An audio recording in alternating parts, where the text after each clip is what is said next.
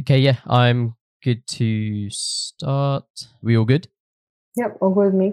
Hello, everyone, and welcome to episode 38 of The Third Wheel. I'm one of your hosts, Aaron Conway. And I'm your other host, Hamish Lackman. And today we are joined by Sonali, all the way from Hong Kong. Sonali, would you like to introduce yourself? Yeah, sure. Hi, everyone. I'm Sonali. I went to Warwick with Hamish and Aaron. I think I know Aaron through Frichibo. That's where we, first met up and started working together on that home-cooked food startup. And Hamish, I know you through the Boar. I think you did the Boar website, right? Yeah. Wait, did we speak at the Boar?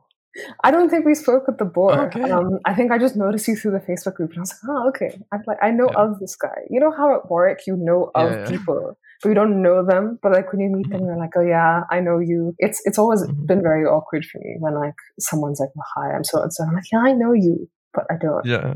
No, I had that situation at the Boar. I was like, yeah, they've seen my name, but I don't know. Like who's who, because I've never put the face to the name. You see, the thing is, yeah, me and Aaron, yeah, we both worked there, but one of us did the job, innit? That's what I'm saying. Oh my god! Yeah. I was a silent partner. Silent partner.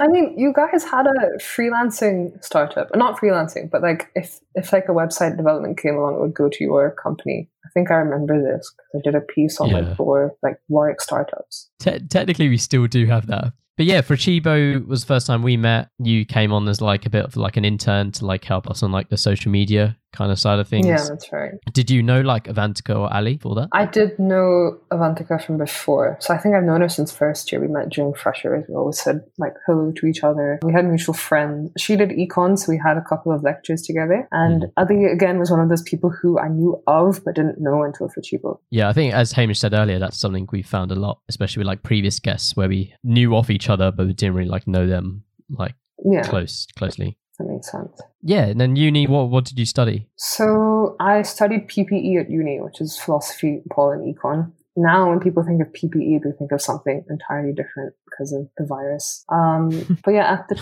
time, it was, I remember, because I grew up in Hong Kong, I was debating whether or not to go abroad for uni because I wasn't sure where I was going to like start working. But the advantage with Hong Kong and like my mom having been here for quite some time, she was born here as well, is that she was born during the British occupation of Hong Kong. And some rules changed in the 80s, which meant that she was eligible for British citizenship. And she passed it on to me and my brother. So it was a viable option for me to go to the UK because I didn't need a student visa and I didn't need a work visa. So that's why I was considering it. Eventually came to the UK thinking that I would pursue finance and political journalism. So that's why I joined the Boar and did some other internships and thought that doing PPE would really help me out. But then, like every corporate seller at Warwick, I chose consulting. So that was fun. But I guess that way Warwick exposed me to a lot. Like I didn't think, like if I'd stayed in Hong Kong, I probably wouldn't have worked for a food startup. I probably wouldn't have met half the people or done half the things that I did at Warwick. So that way the student community was good, but the degree is debatable. Before like university, I didn't know what PPE was. Yeah. I didn't know that was a thing, like combining all three of those subjects. And whenever someone said, oh, this person does PPE, they're like, oh yeah, that's the smart one. That's like one of the like really smart kids. Like same with like Morse or something. Yeah. PP, so philosophy, politics, and economics. Is that like all three of them equally? You're kind of doing like 3 degrees in one almost? It doesn't have to be 3 degrees in one. You can choose different pathways. So some people went in your first year, you have to do a little bit of all of them. So you'll have one core philosophy, politics, and econ module each, and then you can choose a couple of modules in each. But I think most of our modules in first year were core. So I think we had 6 core modules, 2 of each in each subject. Then in second and third year, you can specialize. So a lot of people who wanted to go to Warwick for econ or figured that they wanted to do econ out of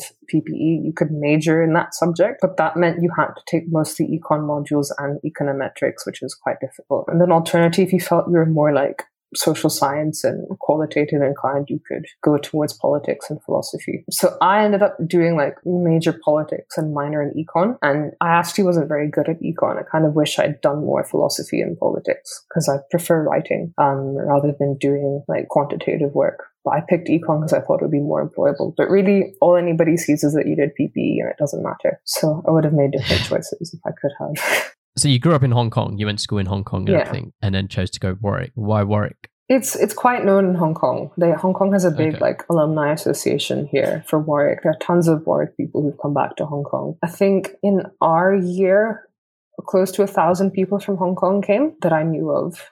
There could have been more, and there were a lot of like Hong Kong focused societies at Warwick. So yeah, they have a really good connection here. A lot of Warwick people who choose to come back here have good job prospects. So it's quite well known. But yeah, I think the case with Hong Kong and China is they tend to know unis like Oxford, Cambridge, Imperial. But thankfully here, Warwick has a good base. So it was still viable if I wanted to come back and work here. Okay. And then how was it like, I guess, the initial like transition from Hong Kong to the UK? So weirdly, the first thing I noticed was that all the signs were in one language and not two languages. I know it's an odd thing, but obviously, like I grew up, English is my first language because I went to a British school and I did GCSEs and IB and stuff here. But I was also very used to seeing Chinese characters everywhere. So when I first got to the UK, I was like, oh, there's only English here. There's no other language here, which sounds odd, but I think that was the first thing that hit me. Other than that, I think because Hong Kong has a lot of British influence, like the practicalities of stuff were quite similar. So like driving, plugs, the way like, you know, things work, the way people spoke.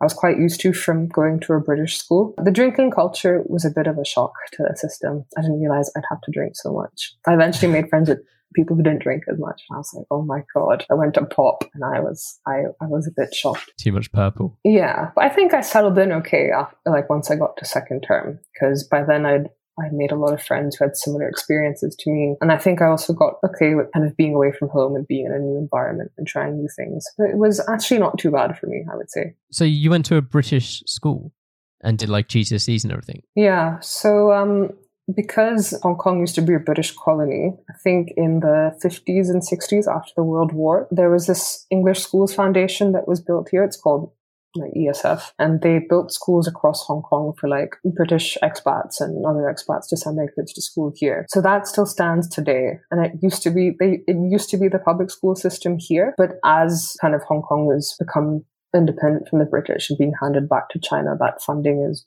decreasing. So yeah, the British system was set up essentially for the people who took over here, and the structure still stands today. So a lot of people who want an English education go to those like sister schools. So it's funny because my mom went to an ESF British school and my brother and I went to the same kind of umbrella but different branches. So it's interesting to see how long it's been here for. I guess you don't really have the comparison of studying like pre-university in England. But I was going to ask like how it was kind of teaching wise in Hong Kong compared to teaching wise in the UK you found. But because it was a British school, was it like pretty similar?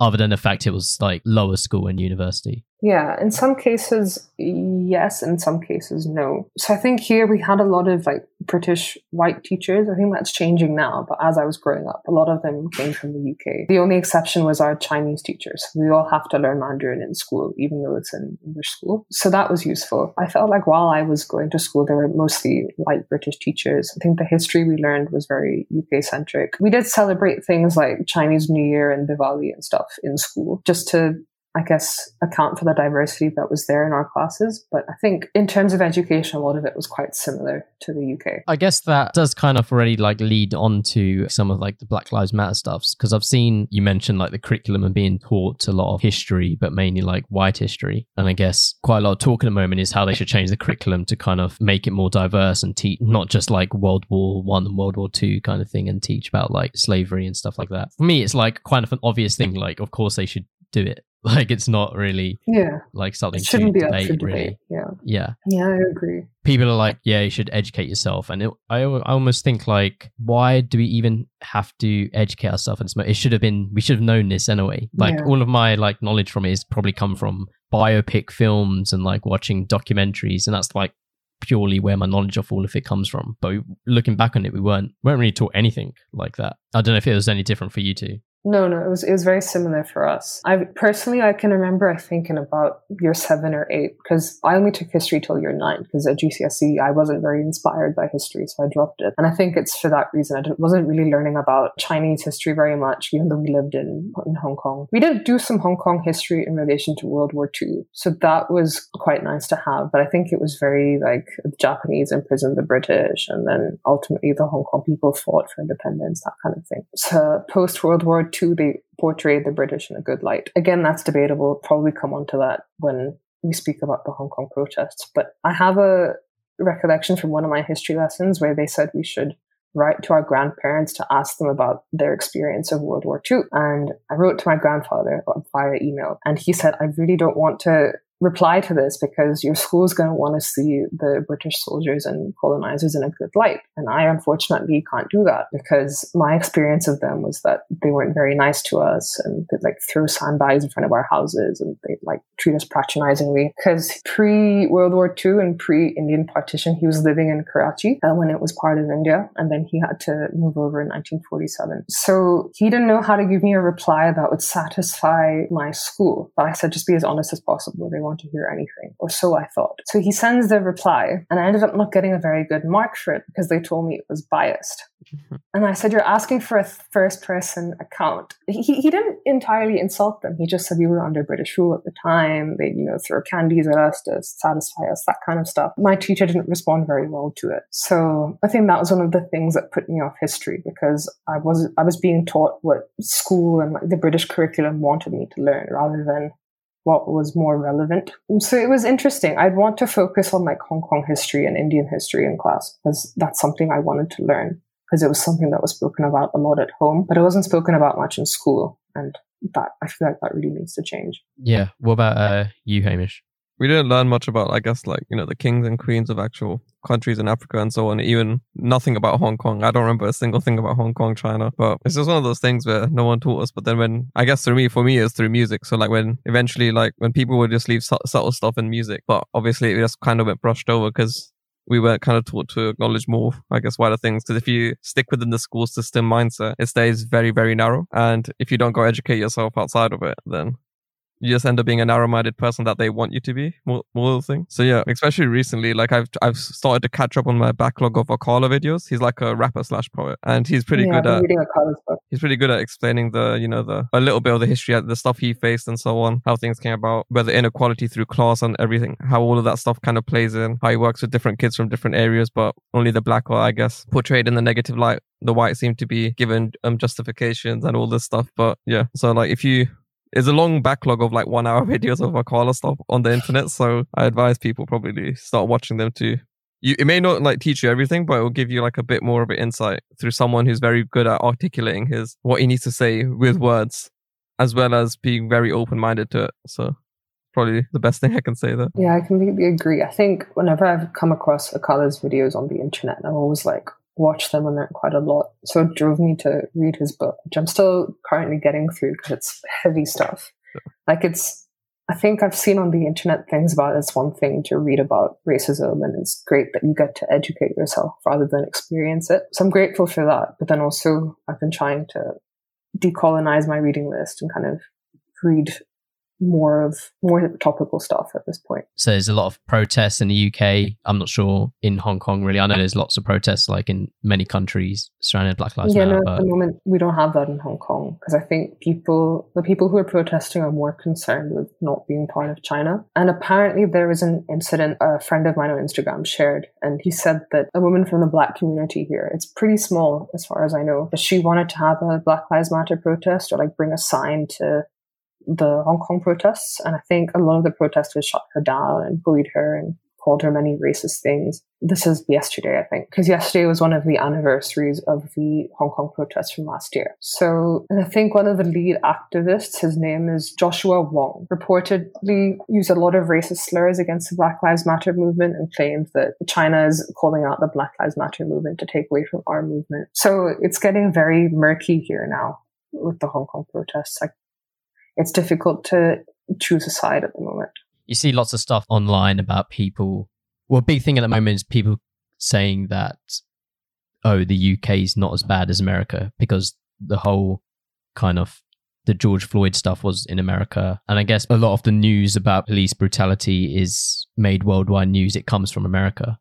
But I think actually when Hamish was talking about music, it always reminds me of Dave's song he did, Black, from the Brits Awards.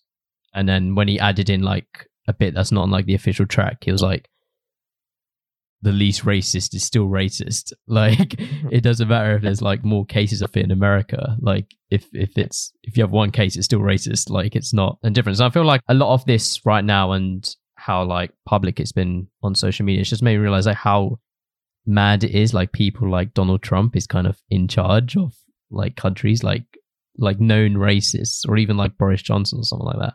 Well, Donald Trump's more than a racist. I don't know if you know, he's been exposed for being also like a child molester or whatever. So yeah. I'm not surprised anymore.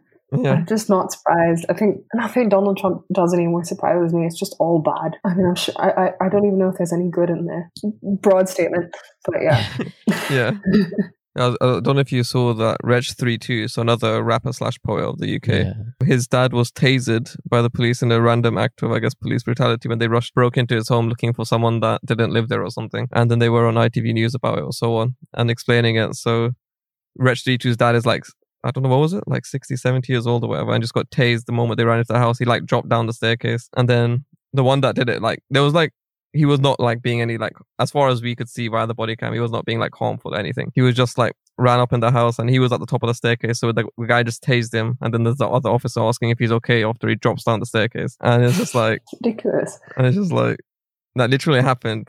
Out of all the times when they're doing this, running into the home, for whatever reason, yeah, they just went ahead and did it to someone that was unarmed, and they said that is reaching for a weapon. When it's mental. Yeah, I was just like, there you go. That's just UK for you. It's mental. I think that's similar to the case with Breonna Taylor. So she was shot in her home in around the end of March, I want to say. And I think they broke into her house without a warrant, again, to look at somebody who wasn't there. And they didn't even see her, and they shot her, I think, 8 times. And she died in her home, like, and her family were screaming and all over the place. It was like a no-knock. Yeah, it was a no-knock. They just burst the door down. So apparently they've passed like Breonna's law, which means they can't do the no-knock thing anymore in her state. But the problem with the US is that the laws aren't common across all the states. A lot of states have autonomy. So that was a good thing in the case of coronavirus, because Donald Trump didn't want to impose a lockdown across the US, so all the states did it for him. But in terms of like things that should unify a country, it's probably not the best system. Yeah, thing is though as well, like this, I guess this movement right now is kind of heightened, but it's been happening for years. It hasn't just been like the George Floyd, Breonna Taylor, but like I watched a film recently called Fruitvale Station, which was Oscar Grant, and that was in 2008 when he was shot by a policeman near San Francisco. And that was I saw one comment where I think it was Will Smith, I'm not 100% sure, and it was saying like how racism isn't new, it's just being filmed on camera now. Yeah. Because of like technology and stuff. It's been happening for God knows how many years. But like even then, it's mad, I think, how long it takes for like change to happen, especially like legally. Like it's just the whole system's just so slow, like to pass any laws of any kind, which I think is where a lot of like the protests come from, because it's for like this law is going to take years to change when really it shouldn't. So protesting is kind of like maybe the best option to kind of get your voice heard and heard quickly to evoke change.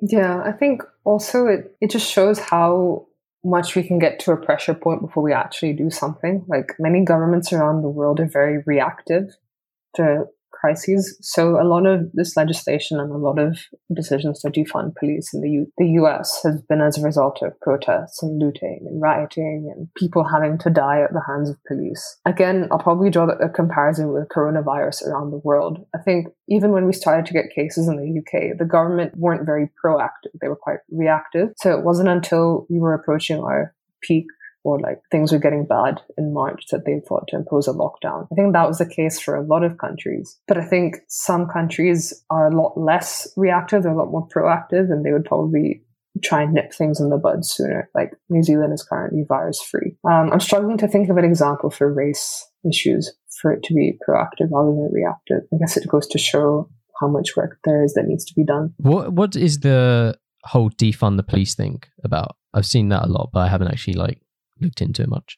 So from what I understand is that people feel that the police have too much funding. So they're almost receiving like military level funding to use certain guns and rubber bullets and pepper spray. And a lot of them carry military grade weapons to go into protests. And it's also the idea that the police have too much power. So a lot of them are maybe trained for 8 weeks and then can go in with full combat gear to tackle protesters. So I think the idea is that if funding is cut for police departments, then they'll probably make wiser decisions about what kind of tools they use in the field and how they train their people. Yeah, I think in addition to that, they try to use it alongside the thing, at least in America, it's alongside the hospital funding, because they haven't basically funded like a healthcare system to be like publicly available, and the doctors aren't equipped enough, as well as the police. So the police are, as you said, military level like equipped, but the healthcare workers don't even have like the same level of funding that they have. And this is also exactly. Yeah, I think if you even compare it to the UK also puts in a lot of money to defense and military spending, and hopefully we live in a world where World War III won't occur again, but judging by the way things are going. I won't say that. I think we probably need to be thinking about where our money should be going. So we can only hope that if police are defunded, that money will probably go towards a public healthcare system, or at least it should. But again, if Trump gets reelected, Trump is very pro-military and pro-funding police, so that might not happen. But yeah, if we draw a parallel to the UK, the NHS is underfunded, whereas parts of the government are more overfunded. So if we can hopefully prioritize things like health, then we can beat crises like these in future. But again, it depends on the government, right? It's not something we can challenge. Yeah, so there was a thing, what did they say? They were like, they quickly managed to pass in so the MPs basically passed something that allowed them to get thousands of pounds to set up work from home equipment and everything, but they couldn't pass anything to increase the salary by the same amount that they basically got per MP. Like it was like a few £1,000s or something for the NHS. Yeah, they weren't able to do that yet. It just went into debate in comparison to the part how quickly it was passed. And this also comes from, I guess, a bit stems from like, in reality, the world. Yeah, like I learned this from like an Okada thing. I'm not going to quote it exactly, but people should probably go watch, as I said, some Okada videos. Like he said, to run the world, you only need 2 to 3% of the population to be properly educated. Like it doesn't matter if the rest aren't educated. And usually the 2 to 3% that are usually happen to be from the same background and so on. So like they're already going to be fitting that memo that they need to currently fit the world's need to be running the world. So per each country, that's how it would, I guess, form running the world. And that was like such a true statement, because I guess if you want to be more proactive, you have to allow for more equality in that 2 to 3% that end up running the world anyways. But since that's not going to happen, it's more like how can, I guess, are the government willing to stop hiring or like make a more diverse government amongst themselves? Yeah, I think it depends on one, which government you vote in, and two, the kind of education that you have in place. Because I think education around the world is running behind the actual needs of what people need. So I think digital education needs to catch up. Racial education also needs to catch up in order to run the world, like you said. And because even though the UK and US are democratic societies, the people we put in power are meant to make decisions on behalf of all of us. And if a certain number of people vote for a party or a government that doesn't serve the wider interests of people, then I guess you're stuck in a limbo. So I think what you say about educating the small number of people who make decisions on behalf of all of us is really necessary, but we need massive systemic changes in order to do that. Yeah, I don't know how you guys feel, but like, and I don't know if this is something that people have felt in the past and then nothing's happened, but I do feel like this movement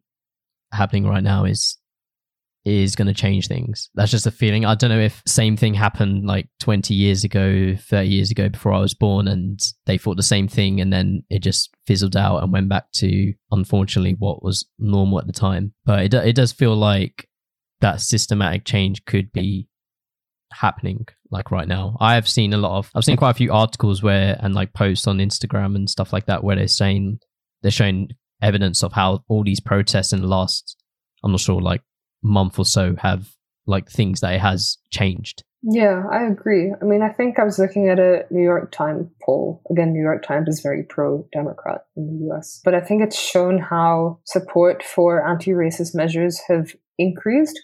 Whereas I think before, the public were apathetic or even against speaking about race. But I think there's a graph and it's risen exponentially since the protests have started. Yeah, did it compare to like other movements and how they don't really, in a short space of time, like in a month, it's, as you said, changed exponentially, but normally it only increases or decreases by like a couple %, whereas this has been like a lot more. Yeah, on the good side. Yeah, I agree. I think also if we look at the people around us, I think my family and I had a big debate about race yesterday, and we're speaking about whether we should be judging people based on their appearance, based on past experiences. And I was speaking to them about some of the things that I'd read. So those are conversations we wouldn't usually have, which is already a step in the right direction. I've seen people from all walks of life on my social media say, I need to read, I need to do the work, I'm supporting these businesses, I'm supporting these charities. And generally, when we have a catastrophe happen, people will post a black square, people will donate, and people will move on. But I think it's been, I want to say, 2.5 weeks since the George Floyd incident, and people are still talking about this. And I hope they will for a long time, because this seems to have really changed people's minds. It's very unfortunate that it's had to get to this stage. And it's very unfortunate that we're quite reactive as a population, but I don't think we can ignore this anymore. Yeah, so historically, I think also regarding this, I've seen that the protests there's like two things here. So like it's how the media will also view the protests and how long the protests last. So even historically, all the previous protests have not only taken severe, I guess, how to say it? It seems the media was always against the protests. Even now, it still looks like it. Yeah. And what also happens is that the protests don't end up lasting as long because it kind of, I guess, fizzles out. So we can hope that it doesn't fizzle out and all the changes are made. But sadly, history has continued to repeat itself over the years. And yeah, I agree. To see the change, like we don't know what's going to happen, but we can only hope that these protests continue until, I guess, someone with some common sense that is meant to be running the to also take some action instead of doing things like blocking off certain statues such as Winston Churchill and acting like he's some saint. He really wasn't. I remember watching the film The Darkest Hour, and I was quite angry at the picture that they portrayed of Winston Churchill. Yeah, they had this scene where he came on to the tube carriage and he was speaking to like people from different walks of life. I think there were some like ethnic minority characters on the tube. And it was very jarring to see, because from what I know about Winston Churchill, based on reading outside of the curriculum, like even at school, they painted Winston Churchill as a hero because they said, if he hadn't come in, we would have all been German by now and speaking German, which may not have been so bad. Germany doing pretty well, but I digress. But yeah, I don't understand why you would celebrate Churchill if he willingly let 3 million people die in India and call them savages. Like Boris Johnson worships Winston Churchill, and I think that says a lot about him. And yes, he did win the war and he revived the UK's economy, but even though Adolf Hitler persecuted many Jews and lost the war and Germany was in tatters afterwards, initially he did really well for the economy when he started, but we don't worship Adolf Hitler. Nobody in Germany does. And they're taught their history so that it's never repeated again. And every German is well aware that Adolf Hitler wasn't a good leader and this genocide happened because of their country. Yeah.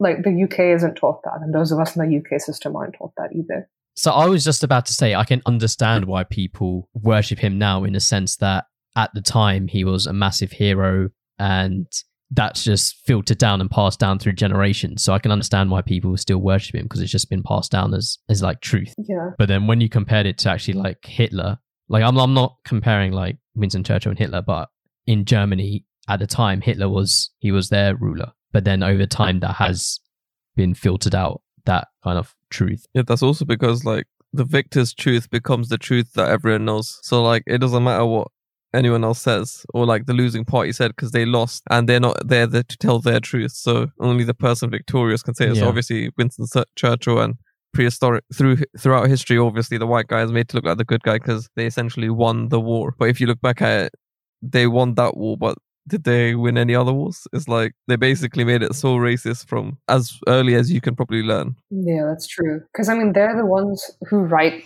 the history that has been told to everybody, right?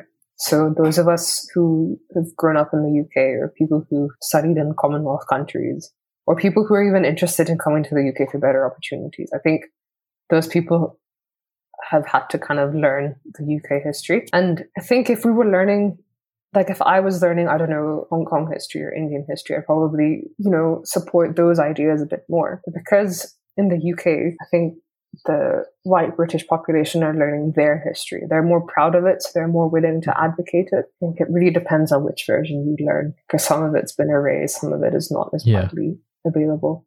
Some things I've seen recently as well, and I've seen it in the past as well, but Mahatma Gandhi. Yeah, that's he was never like his whole Yeah, and that's something like a lot of Indians are brought up on, just as much as English people are brought up on Winston Churchill being his hero. Yeah. A lot of Indians brought up on like Mahatma Gandhi being like the guy who fought for Indian people's rights and brought independence to India. But from what I know, as much as he fought for like, Indian people, he was racist to black people. Yeah, I think there are claims that he was like pro-apartheid. I think he spent some time in South Africa. He wasn't very nice to his wife and children. I think he was quite abusive. But then at the same time, he fought for the independence of India, and that's why he's on all the notes, and that's why he's so widely lauded. People treat him like a god. I think Martin Luther King has a similar story, apparently, and even Nelson Mandela. Apparently, they weren't very faithful to their families, but they still fought for, their, like, Martin Luther King was a big proponent of the Black race movement,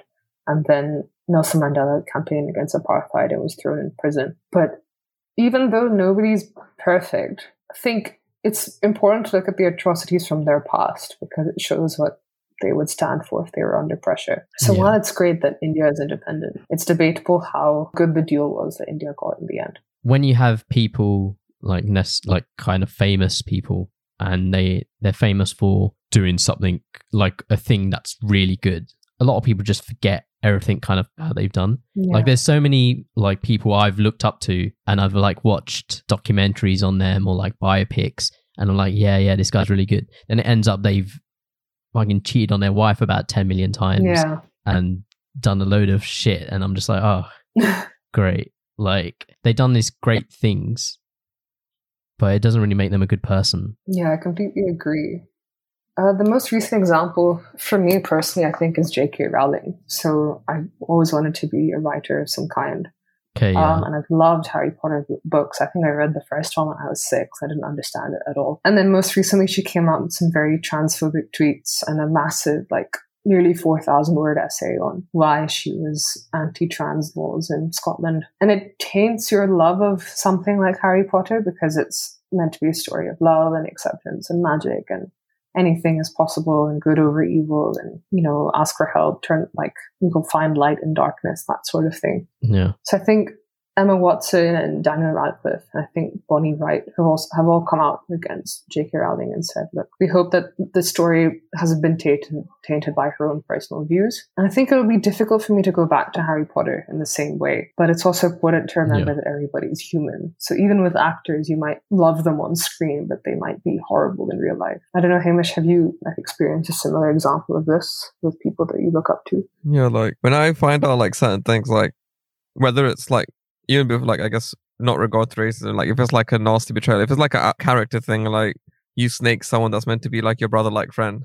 Yeah. So, like if I listen to your music, it's basically I can't listen to your music. I may occasionally listen to that one of the 2 songs or something. Yeah. But that's at like a push. Like I just have that thing like, now you did this to someone, like you're violating this code of loyalty. Like I like to, I'm having my head. So that's that. And the same thing would kind of go racially. So one of my, I guess, favorite artists from like nearby here, I used to think in one of the lyrics, I wasn't sure if they said that guy just acting up, he's an Indian, he's a silly kid, yeah. I thought that was the lyric, but luckily when I found out that it was just idiot, not Indian, yeah, I was just like, thank God, yeah, because I almost couldn't listen to that artist, yeah. If he said that, I'm like, I'm not having that, yeah, if you're local to here and you're saying something like that. So yeah, I have these things where like, I'm trying to think of a movie case, because I like basically rewatch Harry Potter during Christmas every year. So I'm just trying to think, is there like another thing in Harry Potter though? You notice though, like it's basically solely white with a few people from ethnic minorities here and there. Yeah, all the main characters are white, and then you've got like Cho Chang and like Parvati Patil, Dean Thomas. Those are like the only non-white characters that I can remember. All the other main characters are white. It has to be like an active effort from like everywhere to try and not be racist and try to make it equal. So. But I'm trying to, I can't think off the top of my head of like movies and TV shows I can't watch because of certain things like that being said. But when J.K. Rowling, I can't say her name anymore. Yeah, thank you. It doesn't matter now. She's cancelled. J.K. Rowling tweeted that. I was just like, like I don't want to excuse it because of age as well, because obviously in her history everything is a lot different, and sometimes it's harder to teach an older person. But I'm not saying you shouldn't. I'm saying I can kind of understand that your history is so blurred, but you not trying to learn is also because of your stupid history that you've come up with and the fundamental teachings you have. So whilst you're not solely at fault, you are still at fault. Yeah, I agree. I think if you're not willing to listen, it's a fault on your part. What did she actually say in like 4,000 words? I didn't read that. Like all I saw I were like tried the to read Twitter it, and it was a headlines, really but- convoluted essay. And I think the Guardian summarized it. And essentially, some of her views were that she thought that people were being pressured into changing their gender because they thought they'd be more accepted as male rather than female. She claimed that there are people who were trying to reverse their transitions. And I think one of her main claims is that if a man isn't able to men can apparently declare that they're women and live as women and then inhabit women's spaces, and she feels that dilutes the progress that had been made in women's rights movements. But a lot of trans laws clearly state that a man who wants to be a woman has to have been living as a woman and provide proof of that. So, for example, any straight man I know can't just walk in and say, right, I'm a woman now, give me all those, rights to those spaces as a trans woman. So I don't think it's as simple as that. I understand the fear to an extent, but it doesn't inform how I view trans women. Isn't she supposed to be like releasing a new book soon? Yes, I think she did a lot of that trans people research for that book. And she supported this lesbian advocate who said that I wouldn't date a trans woman because a trans woman has a penis. And I think J.K. Rowling and the person that she was supporting were attacked for that. So I think, I don't know, it's very hard with a lot of contentious issues to remain level-headed and logical and try and see the person's point of view, especially when another person's point of view harms another human being. So it makes me wonder if people who hold certain views are okay with harming other people, because while you might not agree with kind of everything that's outside of your world and the way that you were raised, why would you want other people to be harmed for believing and thinking and being a certain way? But I think not everybody thinks that way. So that's quite annoying to me personally. I don't know, a few years ago or something, I don't know whether it was at uni or whatever, I had heard the saying from someone. I have no idea where I heard it, but it was basically like, a child isn't born closed-minded. A child is like very open-minded. Like when you're a child, you don't care about, you literally don't care about color for the most part. Like color, you don't care about anything. Like you live your mind so openly, and then the education system narrows it down, and then whatever you become out product of, you're a product of that education system with that narrow mindset. And it's just like, can the education system be refined? Like people have been saying, like if you're just solely using the education system, then you're pretty much done for anyways. If you're not going out of your way to do some external research anyways, then it's a big L for you. Yeah, I agree. It's something that should be promoted, to do your own reading and stuff like that. I think at school they tried to give us like independent projects to go off and do our own research and write about. But ultimately, it also tends to be about getting good marks. So you also try and that kind of narrows your scope for whatever you want to do in any case. Yeah. Just before we get back on topic a bit more with the Black Lives Matter stuff. I just wanted to give an example. You said like J.K. Rowling. A big one for me was Ryan Giggs. Is he to do with football, I want to say? Yeah. So he was a football player. He's now actually manager of Wales. Okay. And he's the most successful player ever in Premier League history. He played for Manchester United, which was my team. Yeah. Played there his whole life from like the age of 17 or whatever to 40.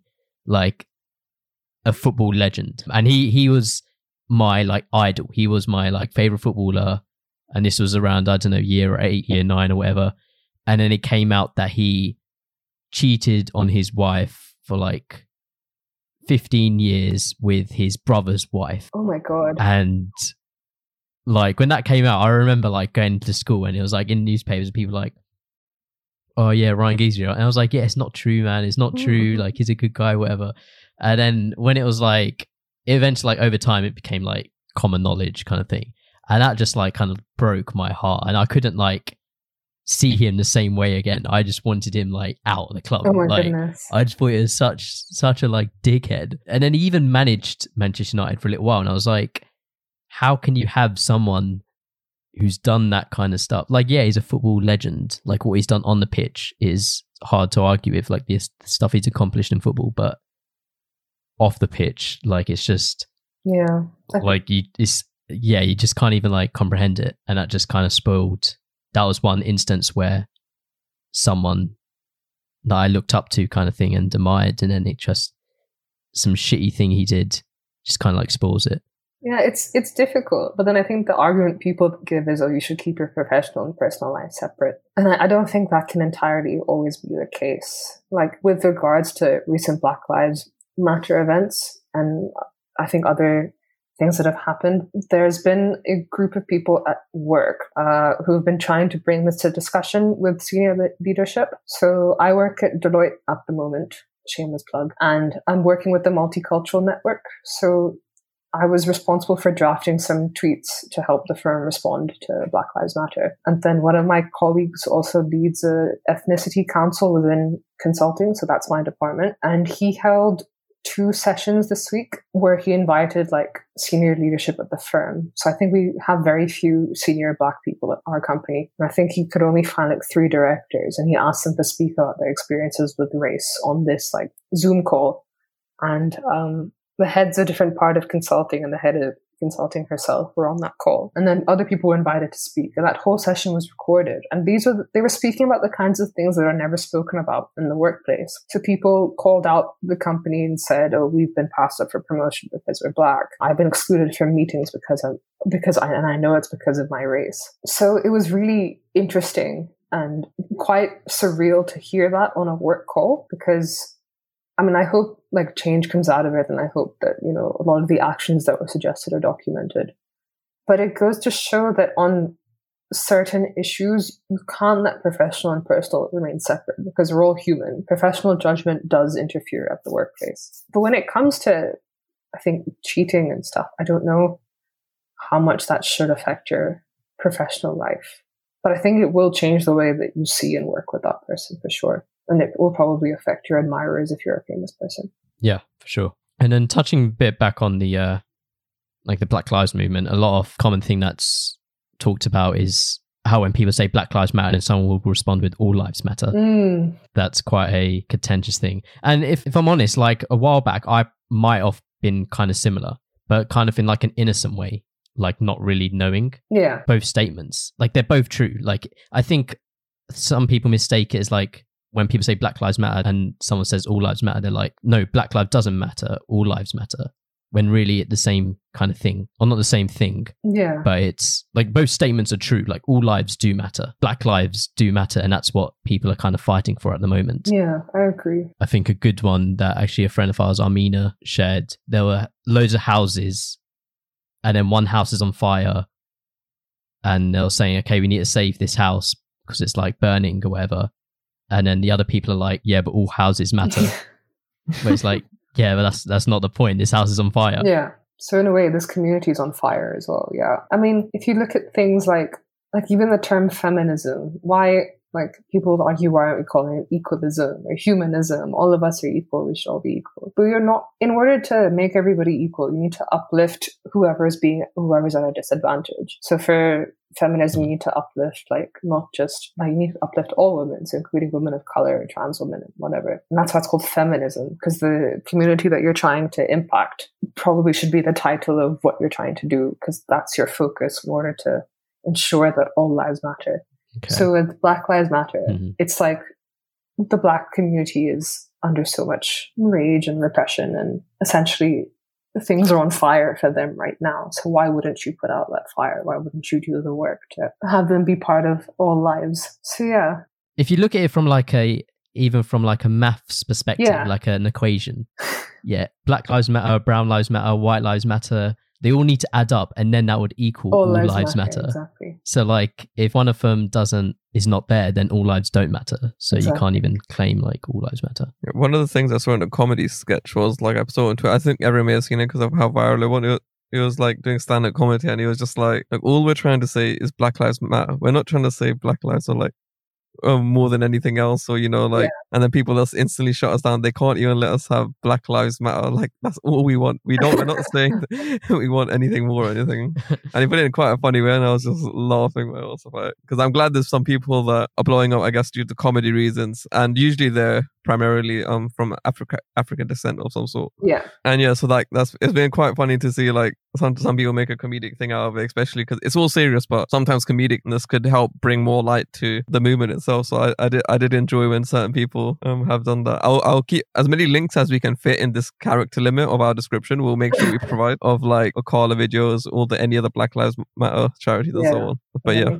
No, it's just bad. Like how are you disagreeing with the statement Black Lives Matter? Like are you saying they don't matter? Like what?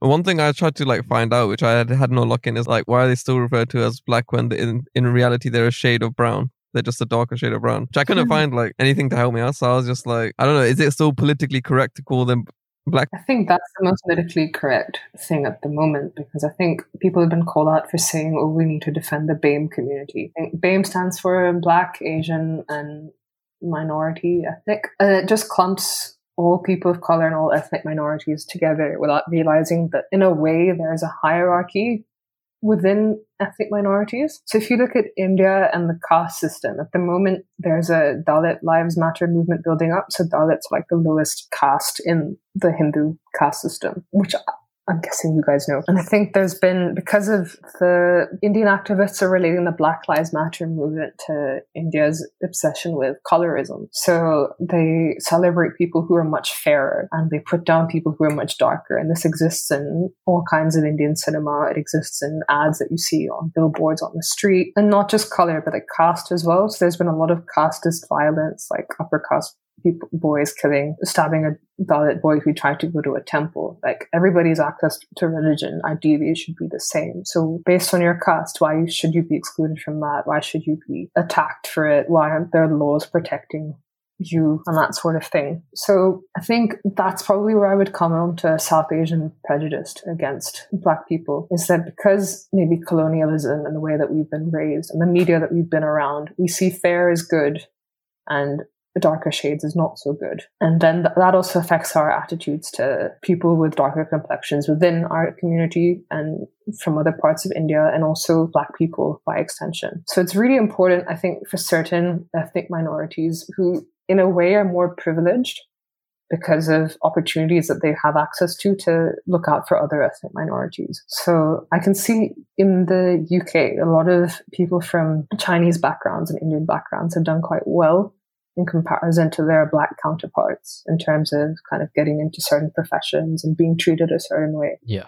Like, I don't think I'm treated the same as my Black colleagues. I think I'm treated better than them. And I think that's why I've tried to reach out more to my Black colleagues and have more of them in my circles just to understand their experience. So yeah, there's definitely a lot of prejudice against Indians. Like, till today, there was an incident on the train once. My mom was visiting me, and this lady sat down next to her and spoke about why Brexit was a good thing and why we needed to get rid of all the Indians. And my mom is obviously Indian and sitting next to her, and she wasn't attacking my mom directly, but she was just speaking matter-of-factly about her views. And my mom and I were just in shock that this lady was like speaking to the people that she was trying to insult about her views. And we were kind of like, okay, it's our stop. Get off now. So it's really odd, but I don't know how you guys feel about it. When I've seen like a lot of videos and a lot of people, like a lot of Black people talking about their experiences, like with the police and everything, I was just like, yeah, I'm not white, but I've never felt in danger or unfairly treated because of the color of my skin. I've never like once felt like in the car or anything we were going to be stopped by police, or I was just going to be stopped randomly by police. So yeah, I definitely do agree that there is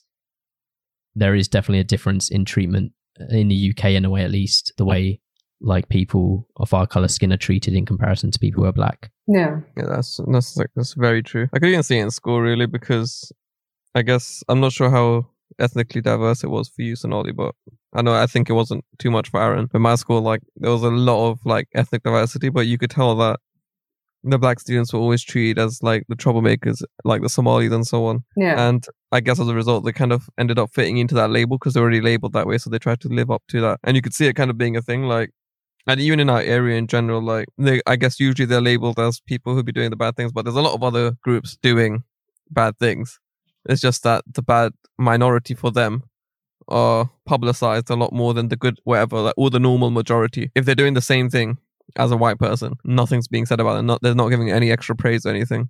or the same level of praise a white person may get. That's like things I've noticed, but like I only looked much more deeper into that when I learned about things like labeling and stuff, and that was like probably all more at university than anything. Yeah, I completely agree. I think I definitely experienced some microaggressions from teachers and white classmates growing up, but I don't think it's as bad as what I've heard about in the UK, number one. And number two, I think because of how Hong Kong people can be quite racist sometimes. So I think that's put off a lot of Black people from migrating here. So we have a really small Nigerian community in Hong Kong. And I think while I was growing up, we didn't have any Black classmates. I think there were a few in the years below me. So I think it's becoming more common now. But from what I remember at school up until uni, I didn't really have any Black classmates because I think it's not a place that people from that community would choose to come to.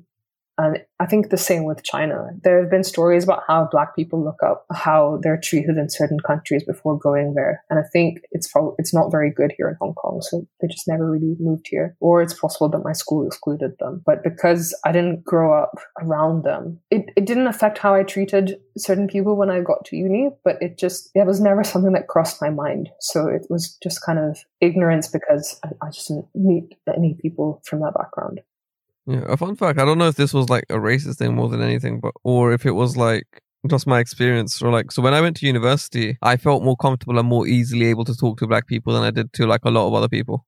And that's just because, I guess not like stereotyping, but like a lot of people who had come up that I'd met there, they had come from like similar backgrounds. So they understood, like by similar backgrounds, I mean like financially or kind of the areas we lived in. So we could just make more humor, the music we like, we could speak about it more. Whereas when I initially met, like, for example, the first Indian squad I met, I wouldn't say like I could speak to them about like music and so on. Whereas with Black people, I felt more comfortable. Like, so at least one of the people that lived down the hall, I guess, like it was just way more comfortable speaking to them because it was just like, I guess speaking like I was at home more. But yeah, that's not obviously trying to say that I'm trying to be Black. It's just that obviously we had more in common than I had in common with a lot of people at university also. And that was just one thing. And yeah, that's like one thing to note. So although I guess there's often the racial thing we're growing up, like I just wanted to like bring up that one positive in there that for me at least, like at uni, I felt way more comfortable speaking to a Black person than I guess speaking to a white or Indian person.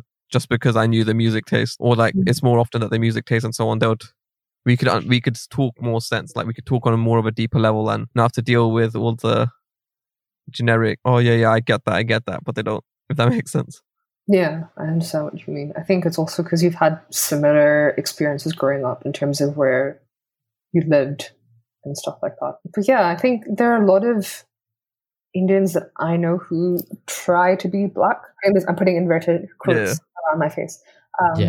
I guess because there's been a lot of how people take the bits of Black culture that they feel are acceptable, like the music, or some people kind of appropriate the hair, but I think it's mostly music and possibly dressing style and slang and that sort of thing. And I think those of us who do that, or those of us who, subscribe to Black culture for entertainment reasons, kind of need to address that. I think, Hamish, you've addressed it really well, I must say. So if everybody else could address it in the same way, that would be really good within our community.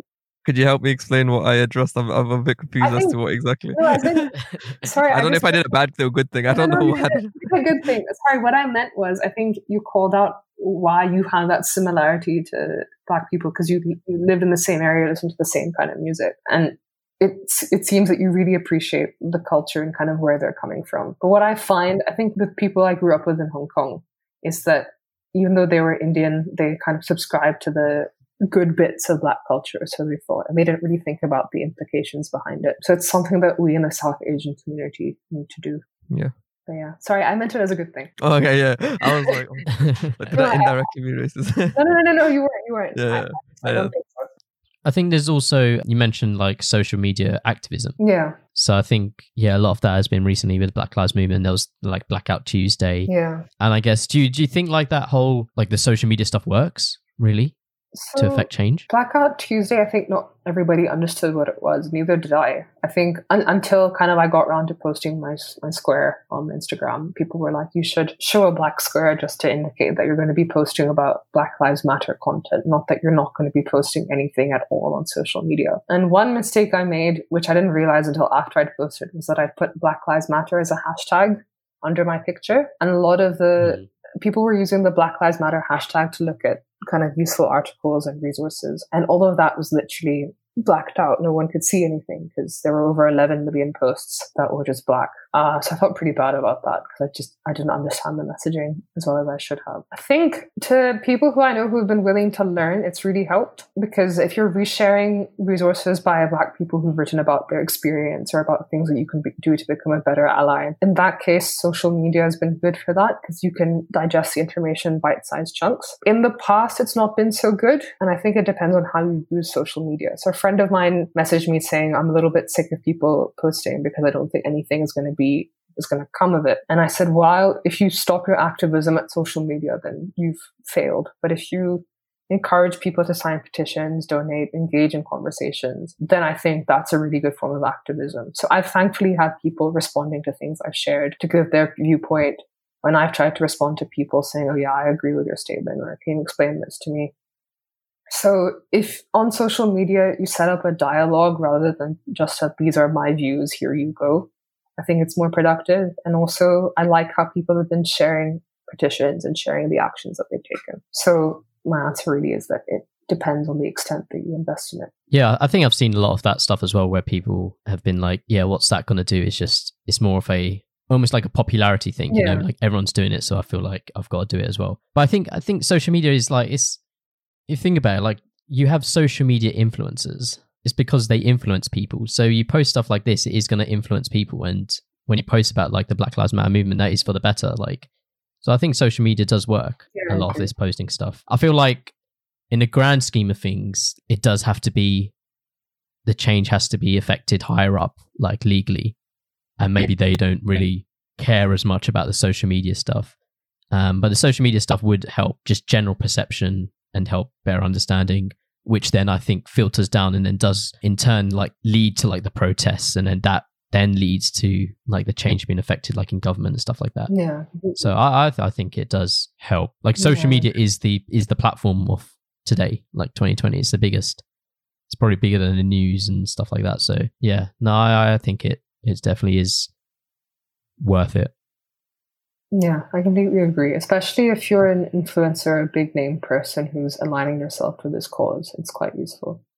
Yeah, for sure. Yeah, I was thinking like, because like from my perspective, like I was trying to like take a break from social media exactly as everything properly kicked off. So I was like, I don't want to post anything like uneducated, but whenever I see a petition that I need to sign, I'll sign it because I know it will help make more noise. And because if people are going to complain about protests and so on, then like they can't be mad when you sign a petition to literally make the noise that is literally a document that's going to be eventually, hopefully, end up being discussed at the House of Parliament and so on. So like, the more things you do to bring more recognition to it. Like I may not like do active posts. I may do like a few retweets or something here and there. Just because it's just like, I guess, a bad time for me where I was like on social media, I literally go and post the real things and basically go off. That's literally my social media. But I make sure to, I guess, if I see a petition, like, for example, the Shukri Abdi thing, please go and have a view of that, people. That is literally a clear bout of racism right there. So I went and signed the petition. For that one, I actually saw that it said if you donate £25, they'll match it. So I was like, you know what? Fuck it, I'm not going Nando's for any time soon. So £25, there you go. That's like, and then they obviously would have to match the £25. So like that would help bring more recognition, whether it's advertising and so on. So like you don't, I guess sometimes not everyone, like it's good to tweet, it's good to be active about it, but sometimes it's also understandable if like you don't have to be like solely pressured, because whether you do it or not, you're still going to get criticized either way. It's more about the cause you do it with, so, or the intent you do it with. So if I'm going to retweet it, I'm going to retweet it not because someone's telling me, oh, you need to tweet it, or because, and then when I tweet it, if I get told, oh, you did it just for the clout or so, I'm like, nah, like there's things I need to tweet, and if I'm on it and I see it on the little glimpses of social media I take, then it's going to get retweeted, and obviously if any petitions are going to get signed and so on. And if after reading the petition, like if there's a need for me to donate, then I'll donate. But obviously it won't be. Yeah, correct. Yeah, it's just like make sure you're like actively, at least if you're not gonna at least like I guess be socially trying to say everything, make sure you're educating yourself. That's like don't be just ignorant to it and say, oh, it's not something that you can make a change about, because it's the same logic with elections. If when you vote in the elections, you're trying to do it so that the thing that closest matches your agenda works, or the better thing for what you believe to be in society works. And in this case, Black Lives Matter should have been in society in the first place. So obviously I believe for it to be now a thing. So if I put that in the petition, it's the same thing as kind of voting. It's just trying to bring things to attention. So yeah, your vote in the same where your vote matters, you need to also be pushing the petitions, because if the protests and so on won't be heard, then you can't deny like 3 million people signing a petition for, say, removal of statute X, Y, Z in the UK. Like, they have a point. So you need to pick one. Like the government will have to pick whether they want the protests or they want the petitions. And if they're not going to listen to the petitions, then the protests are going to just spiral out. So realistically, they have to listen to the things that you do. So just try to do it in a well-educated way, in the way you do it. So I'm not saying the things I'm doing are right. I'm just saying just read up and decide how you want to do it, but make sure you do something better than nothing. Yeah, true. I think there's no point in dismissing social media, because no matter how big your platform, you're going to engage and educate people that you know, and then start debates locally. And I think that'll be a really good domino effect to affect change. And also, I think we've seen what happens when you don't vote in the US and the UK for Brexit, all those companies. So I kind of hope that if we can engage as many people as possible on issues that matter to them, that there'll be more people voting. I think that's where, Hamish, you touched on it a bit, like doing something. A lot of people feel like, it doesn't affect me. Why should I do it? Do anything? I think I was watching a video, Casey Neistat, and he explained it. And like, that's where privilege comes in. Like, if you feel like you don't have to do it because it didn't affect you, that's privilege. And like, it isn't even white. I've seen like white privilege thrown about a lot, but it's not even white privilege. It's just, I'm not white, but I'm privileged in that sense. Like, a lot of that stuff that I've heard people talk about, I've never experienced that. Any help that people can give, I think any change will be for the better. Yeah. No, this reminded me of, the protest, how some people were also doing the comedy sketch. There's another comedy sketch where this person did the next day BBC what news interview would look like, and he basically did an accurate description where he said that I think the people on the beaches in the UK, they're all, because it was primarily white people there was like, it's all glorious, like, oh, they're having an amazing time, and then the moment they're going to go to a protest, it goes into all negative lights, and they find the way to spin the most maddest bullshit. So one of the things, it made me laugh here, but it was actually going to be somewhat true, because it was like, look, Meghan Markle was... So, it's when the horse ran off and hit someone, whenever it was, they were using horses to, I guess, try and control the protest. So the horse had ran off and knocked someone over. So in this sketch, what they did was eventually they're like, oh, you can see Meghan Markle here talking to this horse and telling it instructions and reciting drill lyrics, this a week prior to it, saying that it needs to go run man down, etc. And I was just like, oh my God. I was laughing because it's such an accurate depiction of the media, And like, they'll find a way to twist Meghan Markle into it because she's once again of black heritage. And I was just like, the good comedy is based on truth. And this was a mad truth to say, but people wouldn't listen to it otherwise, unless sometimes it was put in such a way. And it also had like the graphics in the background. They tried to make it like a BBC News sketch. And that's, I think, and I was just like, this is just too good. Like, I'll try to provide not only the 2 comedic links I've said, but all the other stuff for everything everyone's saying here in the description. And I think what you brought up there about the people on the beach versus people at protests, I think indicates the media's attitude to the protests. Because on one hand, there have been reports of people going to Brighton Beach and not respecting social distancing and not wearing masks. And then people criticize protesters for assembling in parks and not respecting social distancing and not wearing masks. But you find that the protesters are much more, would rather like adhere to social distancing where possible. And a lot of them do wear masks. They're just not photos that they show you on the media. Like, I have a friend who's been photographing the protests in London. I think at least 50% of people are wearing face masks. And that's more than most people I've seen in the UK wear. I don't know if we have time for a debate about face masks, but it's something that I'm quite angry about, actually. Because from personal experience, I was in Hong Kong during SARS, which was the last coronavirus. I was really young then. And then also during swine flu. And I think part of Hong Kong's success in tackling the virus has been because people have been really prudent about wearing masks and maintaining hygiene. But in contrast, the UK have been quite anti-masks. One, because there's not enough PPE for the NHS, which is fair. But 2, because there seems to be a political and maybe societal thing against face coverings. I don't know if it's just me, but I think because some people are anti-China and they see it as being pro-China to wear masks. I don't think anybody's recommended masks till now. And they're not foolproof, but I think if there's a precaution that could be taken, we should probably take it. But I think it connects to the protest because the people who are fighting for Black Lives Matter also feel that they have a duty to uphold the rules where possible. Whereas I think people who feel that they're above the rules are kind of going to beaches when it's sunny, or like in Dominic Cummings' case, driving up to Durham and back. So yeah, I think the media really does put a spin on things, and I am angry about masks. That is my... Yeah, I don't know. The masks were always from the beginning of the pandemic. The masks were like there were conflicting reports. Some people said they helped. Some people said they didn't help. Yeah. Some people say they only help if you've got the virus, and it doesn't help if you haven't got the virus, and so on. So I think there's just a lot of confusion. I guess just generally people don't want to wear masks. Like it's not like a convenient thing. But I agree with you. So like it's a precaution, and it's a life and death kind of thing. Like you might as well just do it. Like it's not going to hurt you. You know what I mean? That's true. Because I think there was an incident where a student from Singapore was walking in central London with a mask on when he heard that coronavirus had reached here. I think he was beaten up in the street, and he wrote like a long Facebook post about it, and it featured in the media in Hong Kong as well, which is how I found out about it, because I follow our local newspaper on social media. And then there's also been like this spike in anti-Chinese racism as a result of coronavirus. Like Trump has called it the China virus.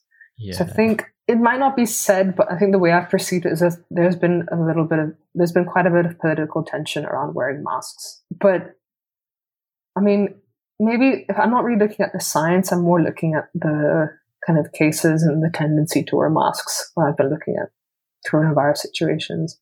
So you think like people have been like, oh, a lot of Chinese people wear masks, I don't want to wear masks. Yeah, I think so. That's some commentary that I've received from people that I know who were kind of anti-mask. Some people have said there's no scientific evidence to back it up. And I think I'm pro-mask based on experience, really, not so much from any scientific studies that I've read. So it could be the case that it doesn't affect it.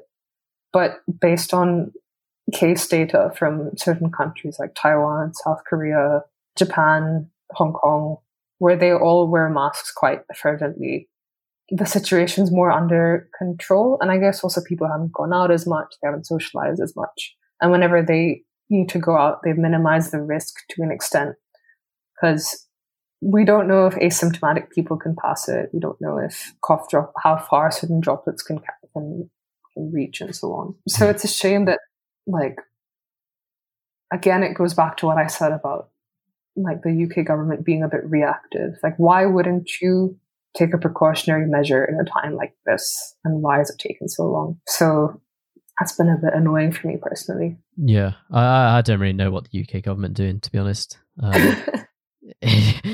We seem to be just like going back to normal pretty quickly as well, I think. Yeah. Well, the second spike is literally going to happen very, very soon, because I don't feel like the restrictions they're uplifting and for whom they're uplifting, it doesn't even make any sense. They're like, oh, people can start making social bubbles. Like, are you in the interest of happiness of people, or are we in the interest of health of people right now? Because, yeah, like, surely, like, obviously they're ignorant as fuck because they're the top, as I said, 2%, and they don't actually utilize the NHS the way everyone else has to. So they don't experience like they have more privatized things. They have better care no matter what, and they're also going to get priority even in the NHS directly because they run in the flipping country.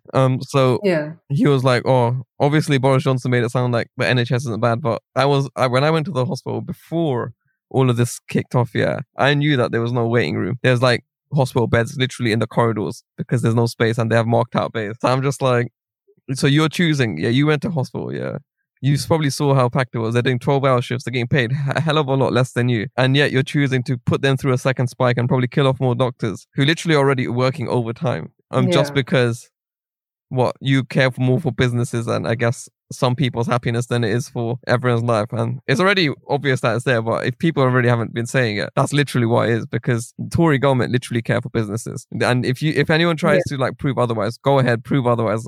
I'm open to hearing this, but if you can find proof that the Tory government care more than do for privatization and then of businesses, you're on crud. Like, that's literally it. And there's literally no justification you can give on that right now.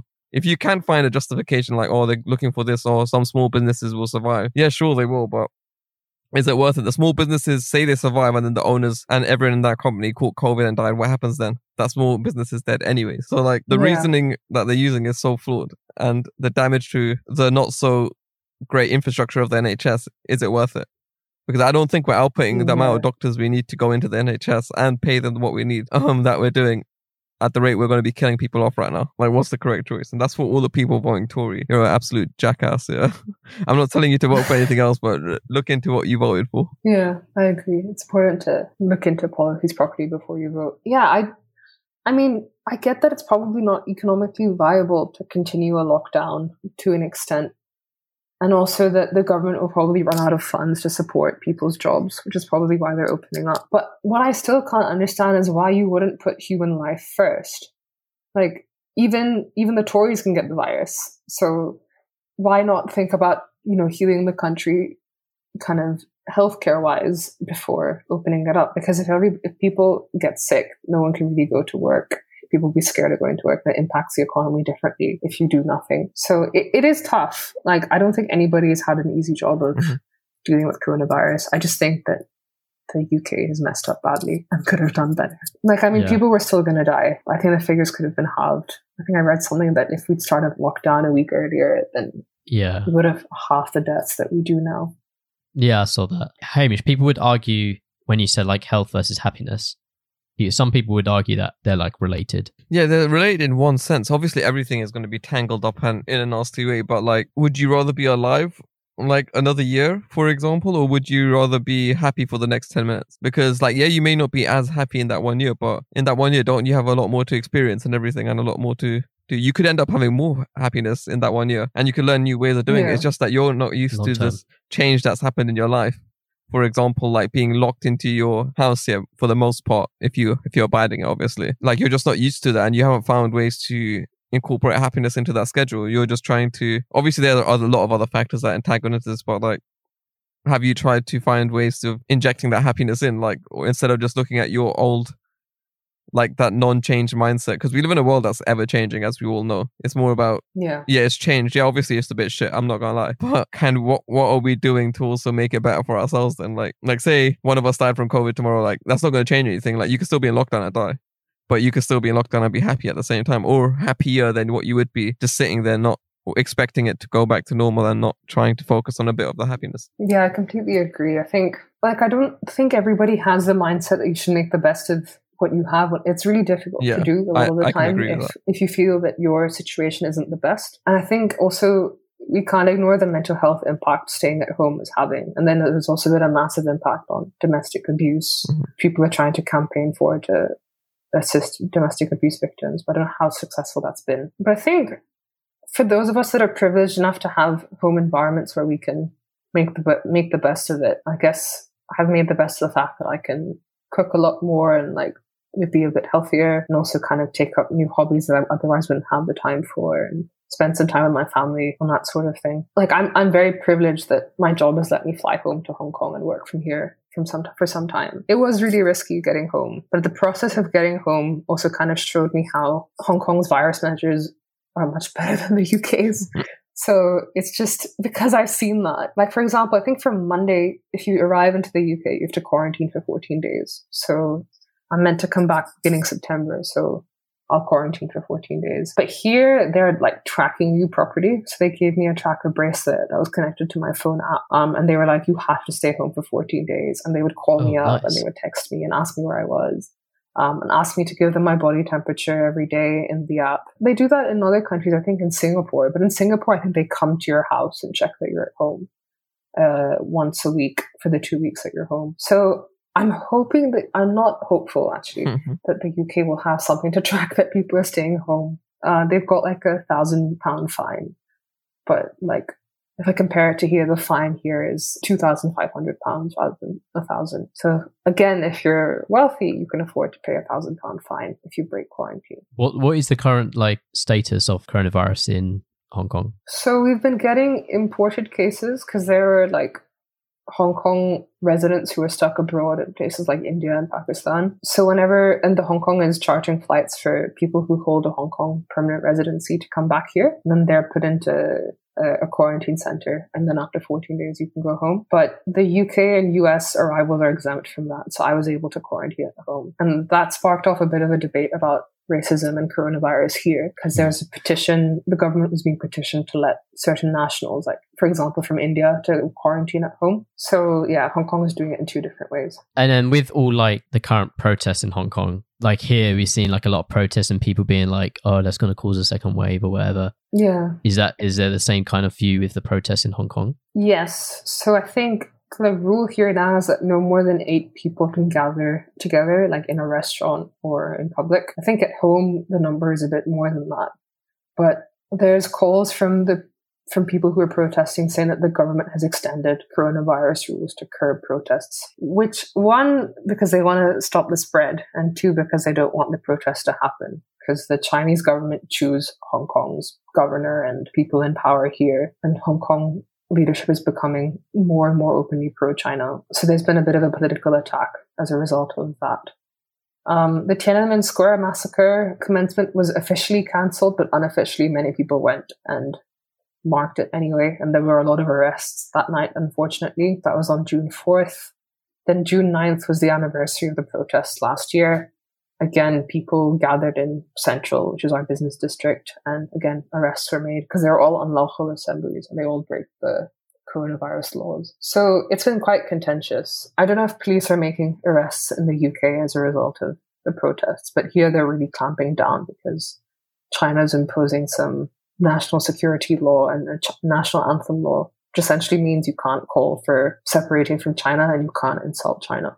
So yeah, I was going to ask, like, what is the whole protest about? Like, how did it originate? Yeah. I've only read like a brief couple articles on it and watched a few videos, but I wouldn't say I'm totally clued up on it. Yeah, sure. So in summary, last summer, the protest kicked off because the Hong Kong government said they were going to impose an extradition bill, which meant that criminals in Hong Kong could be extradited to China. And a lot of people read it as, if you're seen speaking out about China, we can extradite you to China. And people were scared because in 2015, and even some time before that, some booksellers were selling anti-communist books in their bookshops and were very outspokenly anti-China, and they disappeared from Hong Kong and didn't return for a few years. So it's very possible that that kind of thing can happen to journalists here, to people who speak out against China, to protesters. Okay. So those protests went on for a really long time, and our governor, Carrie Lam, didn't withdraw the bill for a few months. So protests were massive. I think like 3 million people showed up, which is almost half of Hong Kong's population. And then they got really violent. And then people who were at the center of those protests started these 5 demands, which essentially, there was no extradition bill, release the people who'd been imprisoned during the protests, to stop calling protesters rioters. There was also like that Hong Kong should have universal suffrage. And there was a 5th one, which I'm struggling to remember now.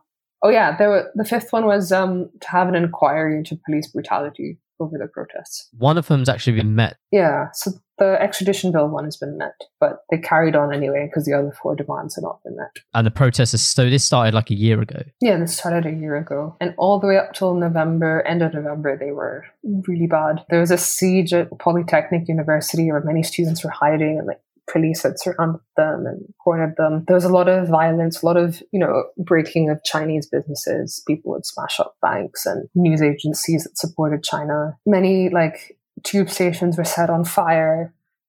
People blocked roads everywhere and put up bricks. They set buses on fire. It got really bad. And then when I visited Hong Kong for Christmas, there was a mall protest going on, and I was meeting some friends in a mall, and a lot of them were standing around the mall, kind of like singing, holding signs, chanting. So those kind of mall protests still take place even now. But then when coronavirus became bad in Hong Kong, nobody really protested, and everyone thought that it would die out. But as the anniversary of all of these events is approaching, things are kicking off again. I did see one thing they said, I read up that the government banned protesters from wearing face masks. Yeah, because they were wearing face masks so that they wouldn't be identified in photos and so that they wouldn't be arrested. So yeah, people, even if you were wearing a face mask normally and walking around, I think police would come up to you and question you and possibly arrest you. And I mean, now they want protesters to wear face masks if they're going out because of the virus. But actually, they don't want protests at all. So yeah, post the mask ban, a lot of protesters came out in masks and defied them anyway. And that day, quite a few arrests were made. So I think till now, the government have arrested around 9,000 people. And we don't know any of their names. We don't know what's going to happen to any of them yet. And that's a bit scary because it indicates that China is definitely interfering. Like the whole thing is just about freedom of speech, right? It's essentially about Hong Kong becoming an independent territory. Like the Hong Kong people want to be able to vote for their own government, whereas we can't vote for our governor. We can vote for our local MP. Until now, we've had pretty good freedom of speech, but already there are being some changes made to the local education system. So there's a Hong Kong school diploma that local schools that are funded by the government do here. So we don't do that in British schools that are in Hong Kong. So they're already making changes to like the kind of exam questions that people are being set, whether or not teachers can talk about protests. They want to change the curriculum because there used to be a subject called liberal studies where local students would discuss kind of how the basic law, which is our constitution with China, came into place. So it's the erosion of Hong Kong was already happening, unfortunately. Another history lesson. So when the British said they would make Hong Kong independent in the 70s and 80s, and they started having talks with China. And initially, because of some campaigning done in Hong Kong, they said we'd try and make Hong Kong as autonomous as possible. Then in 1989, the Tiananmen massacre happened, and till this day, no one really knows what happened. It's like there were many pro-democracy protesters in China in Beijing's Tiananmen Square. So that was on June 4th. That was one of the events that Hong Kong had banned this year because of coronavirus. So outside of China, where it's not commemorated at all, Hong Kong has a massive event in our central, like Victoria Park area, where people come out and speak about it. And essentially what happened was there was a massive group of students fighting for democracy in a protest in Tiananmen Square, which is in Beijing. And apparently they refused to stop, so China sent tanks. You can guess what happened next. But no one really talks about it in full because very few people have photos, very few people have written accounts of what happened because all of those people are either dead or missing. Okay, yeah, that's... I realize this has been a really cheerful episode so far. Yeah. While it would be good to have a Hong Kong democracy, one thing I'm uncomfortable with is a lot of activists have appealed to conservative governments in the UK and US to protect them. And a lot of people have said that Hong Kong was better under British rule. I don't think that's really the answer to our problems, but I guess it's their way of getting attention and campaigning. So unfortunately, a lot of this is inevitable. I did want to touch on like some things you did, I think before university, and then some things like during university. So I did do like a little stalk of your LinkedIn. Nice. And you were campaigning in the death penalty abolishment movement. Yeah. So I think while I was at school, I joined Amnesty International's Hong Kong office as a volunteer. Oh, it's been a while. And I think they were campaigning to abolish the death penalty in Hong Kong, Singapore, and Taiwan, and then like get the message to China that the death penalty is not the best thing. So this was pre-Hong Kong major protests. So we set up like a booth in a central area of Hong Kong and like had people come and speak and like do performances. And we got people to sign petitions and so on. And I think it was good because in Singapore and Taiwan, they were reviewing cases on the death penalty as a result of some efforts by Amnesty. And it was great to be part of that. So yeah, I think that's the most actively I've been involved in protests or any kind of political campaigning. And it would have been nice if I was more involved in other stuff. But yeah. No, it seemed pretty cool because that's like, I don't know how old you were at the time, but it seems like pre-university, so like pretty young. Yeah, still. I was like 16, 17. Yeah, that's pretty mad. And then also like touching on, so you mentioned earlier that you do consulting now, but like journalism was something that you like did quite a bit. Like you mentioned earlier how J.K. Rowling was someone who you looked up to.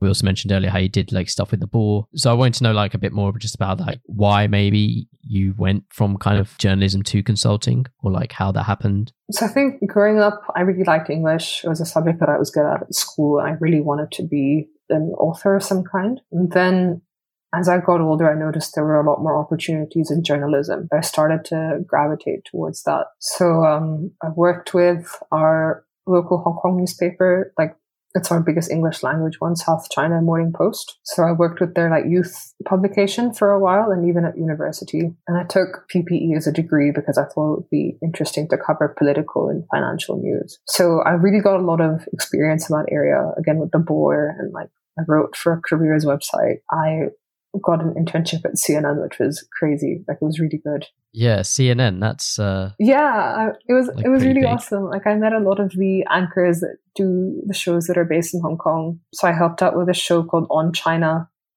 I did some video editing. I prompted for one of the news anchors on a live cut-in. So that was really good. And I got to write an article for CNN Money. But I think at Warwick, I also experienced a lot of other things. So I helped start an environmental startup come society. I worked with things like Fuchibo. I think my degree exposed me to a lot of new things. And also, I think I wasn't very confident that I'd get a job in journalism because the competition for journalism, even at Warwick, was massive. So I did apply to journalistic places, but I was also kind of interested in exploring other things because I'd had different experiences.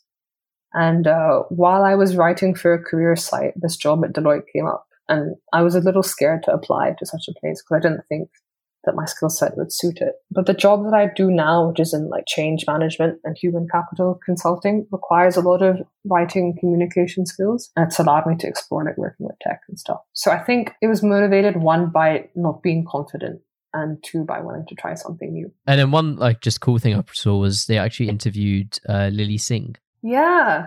That was really cool. People that don't know, that's Superwoman on YouTube. Yeah, that's Superwoman. That's right. So I made a bit of a mistake with that because I reached out to her and I think one of her representatives said, she can do it over a Word document rather than a call. And I stupidly said, okay. My manager at the time said you should always request to speak to people because you work for, at the time I was working for SCMP, and she was like, you should always speak to them over the phone. So I actually didn't speak to Lily Singh. I sent her some questions and she typed them up and sent them back to me. So I don't actually know if I spoke to her. So I feel a little bit dumb about that now.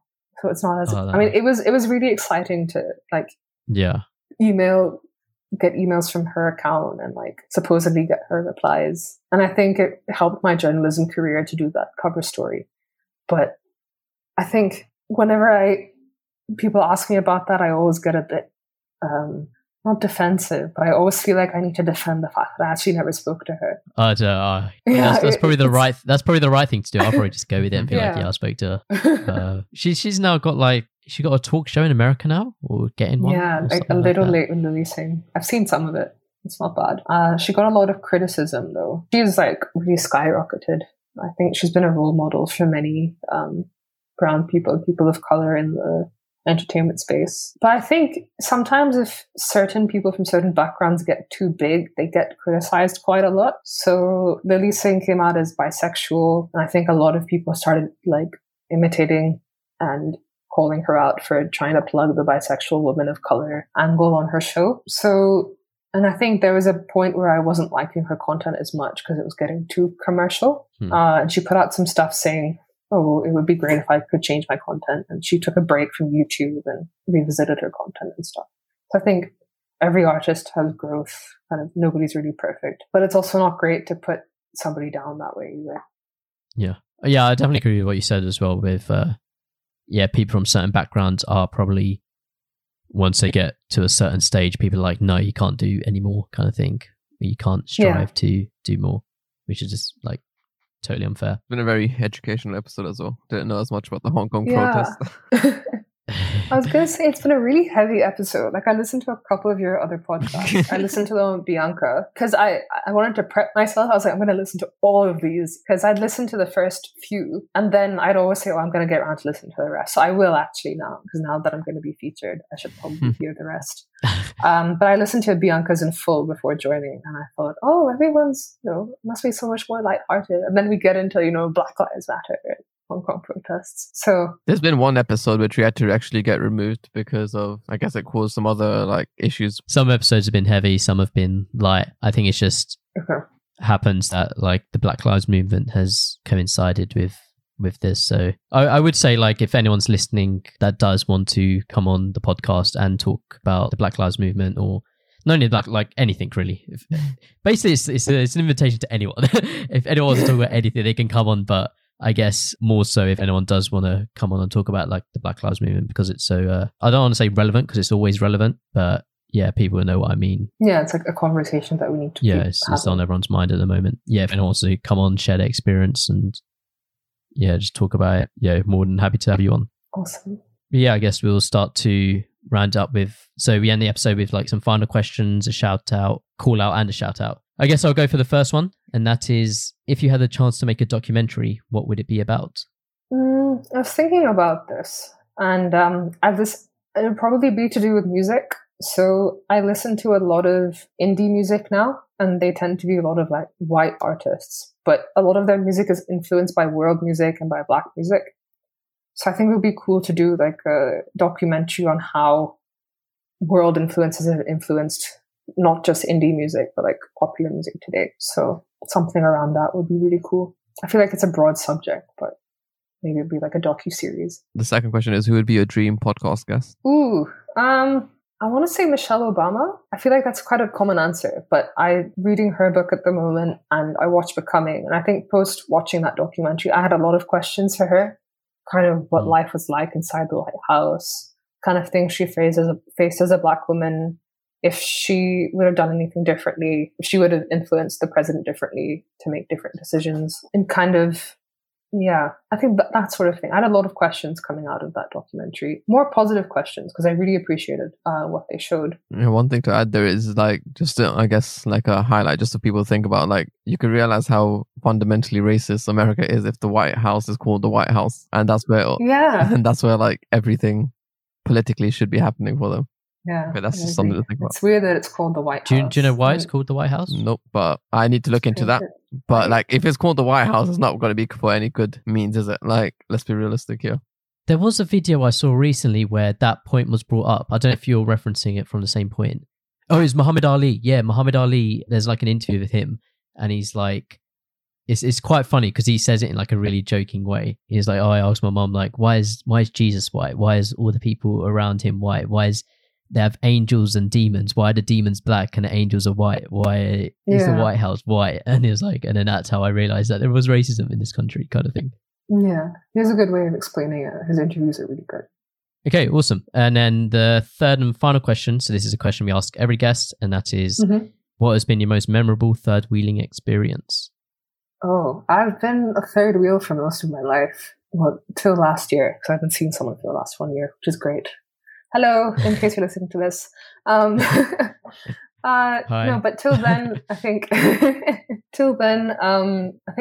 majority of my friends are in relationships. I'd say 60 to 70%. And sometime last year, I think it was in May, I was the 11th wheel. I wasn't even the third wheel because there were 5 couples and me at lunch. And I mean, my friends are usually really good about it, but it's something that you definitely notice. Though one of my best friend does this thing where we lived together in final year, so we used to act like husband and wife. I was the husband, she was. It's a weird thing that girls do. I'm straight. But whenever me, her, and her boyfriend used to hang out, she'd tell her boyfriend that he was the third wheel and that I wasn't, just to make me feel better. So that was also pretty memorable. Yeah. But yeah. I feel like however good your friends are, whenever you're in that situation, you always feel it. Like your friends can be like really accepting. You can't blame them, but yeah. Yes, and the next section is a call out. So someone or multiple people who you'd like to maybe see on the third wheel in the future. Yeah, actually, I thought about this. I have 3 names. I'm gonna just pull out my phone because I wrote them down. Us. So the first one is Laura Harrison. She did politics at Warwick. I've learned a lot from her about a lot of the current situations. She's a good friend of mine, and she's also a dancer. So she's competed internationally in dance. So she'd be really interesting to speak to. Then second one would be Anu Roy. So I lived with her at university. She was the friend I spoke about. She's a teacher at the moment and a mental health advocate. She also did politics at Warwick. And the final person is again somebody I know of, but I don't know. But we've become friends on Instagram. Her name is India May Albi. So she's the one who's been photographing the Black Lives Matter protests. And she has a really interesting story. So she does a lot of film photography, and she spent a year in China, and I think she'd have a lot to say. Oh, awesome. That'll be really cool. We'll reach out and get in touch with them. And last thing's a shout out. So each one of us can just shout out basically anything we want. So Sonali, do you have anything? So it's not in the best shape yet, but I have a blog. It's called It's a Good Life. I haven't posted on it for a few years, but I will. Actually, no, I posted an article recently, but the gap between that one and my last one was 2 years. But I'd like to start writing again. So I can send you the link and I'll post it in my bio on my Instagram once I feel it's ready. So yeah, watch this space. Hamish, anything? Yeah, I was just going to link that Akala video that I was been watching. One of the Akala videos, or many of them, in the description. And I guess his music as well, for those of you who don't listen to him. Yeah, I'm going to just shout out just like the Black Lives Matter movement again. There's like, I know that there's this one website like blacklivescards.co or something like that. I'll post a link to that, and I think that's just got the resources, like everything's like centralized on that link. So there's links to like petitions and info about protesting and articles you can read, up books and all that kind of stuff. So yeah, that'll be my shout out. And yeah, I think. Can I change my shout out? Sorry. Yeah, sorry. I'd like to. Am I allowed to plug like stuff that I do at work if it's public? If you're allowed, then yeah, that's it. So I think I said it earlier in the episode, I'm supporting the Multicultural Network at work, and we have a public Twitter page where we're commenting on the Black Lives Matter movement and engaging with people from all sorts of backgrounds. So I think we're at, it's a funny one, but it's like if you search up Deloitte MCN on Twitter, you should find it. So we'll please put the link in the show notes. Yeah, I'll send you the link. Yeah, great. Thanks so much for coming on, especially all the way from Hong Kong. Yeah, and it's been really good. It's been really fun. Nice meeting you for the first time. Yeah, and you. I hope everyone's learned something about it. If anyone has things they want to talk about or raise with us, just give us a message, and there'll be loads of links in the description because we've covered quite a bit. So I hope everyone's enjoyed it, and I guess we'll just speak to you next week. Sweet. Have a good day. See ya. See ya. Bye.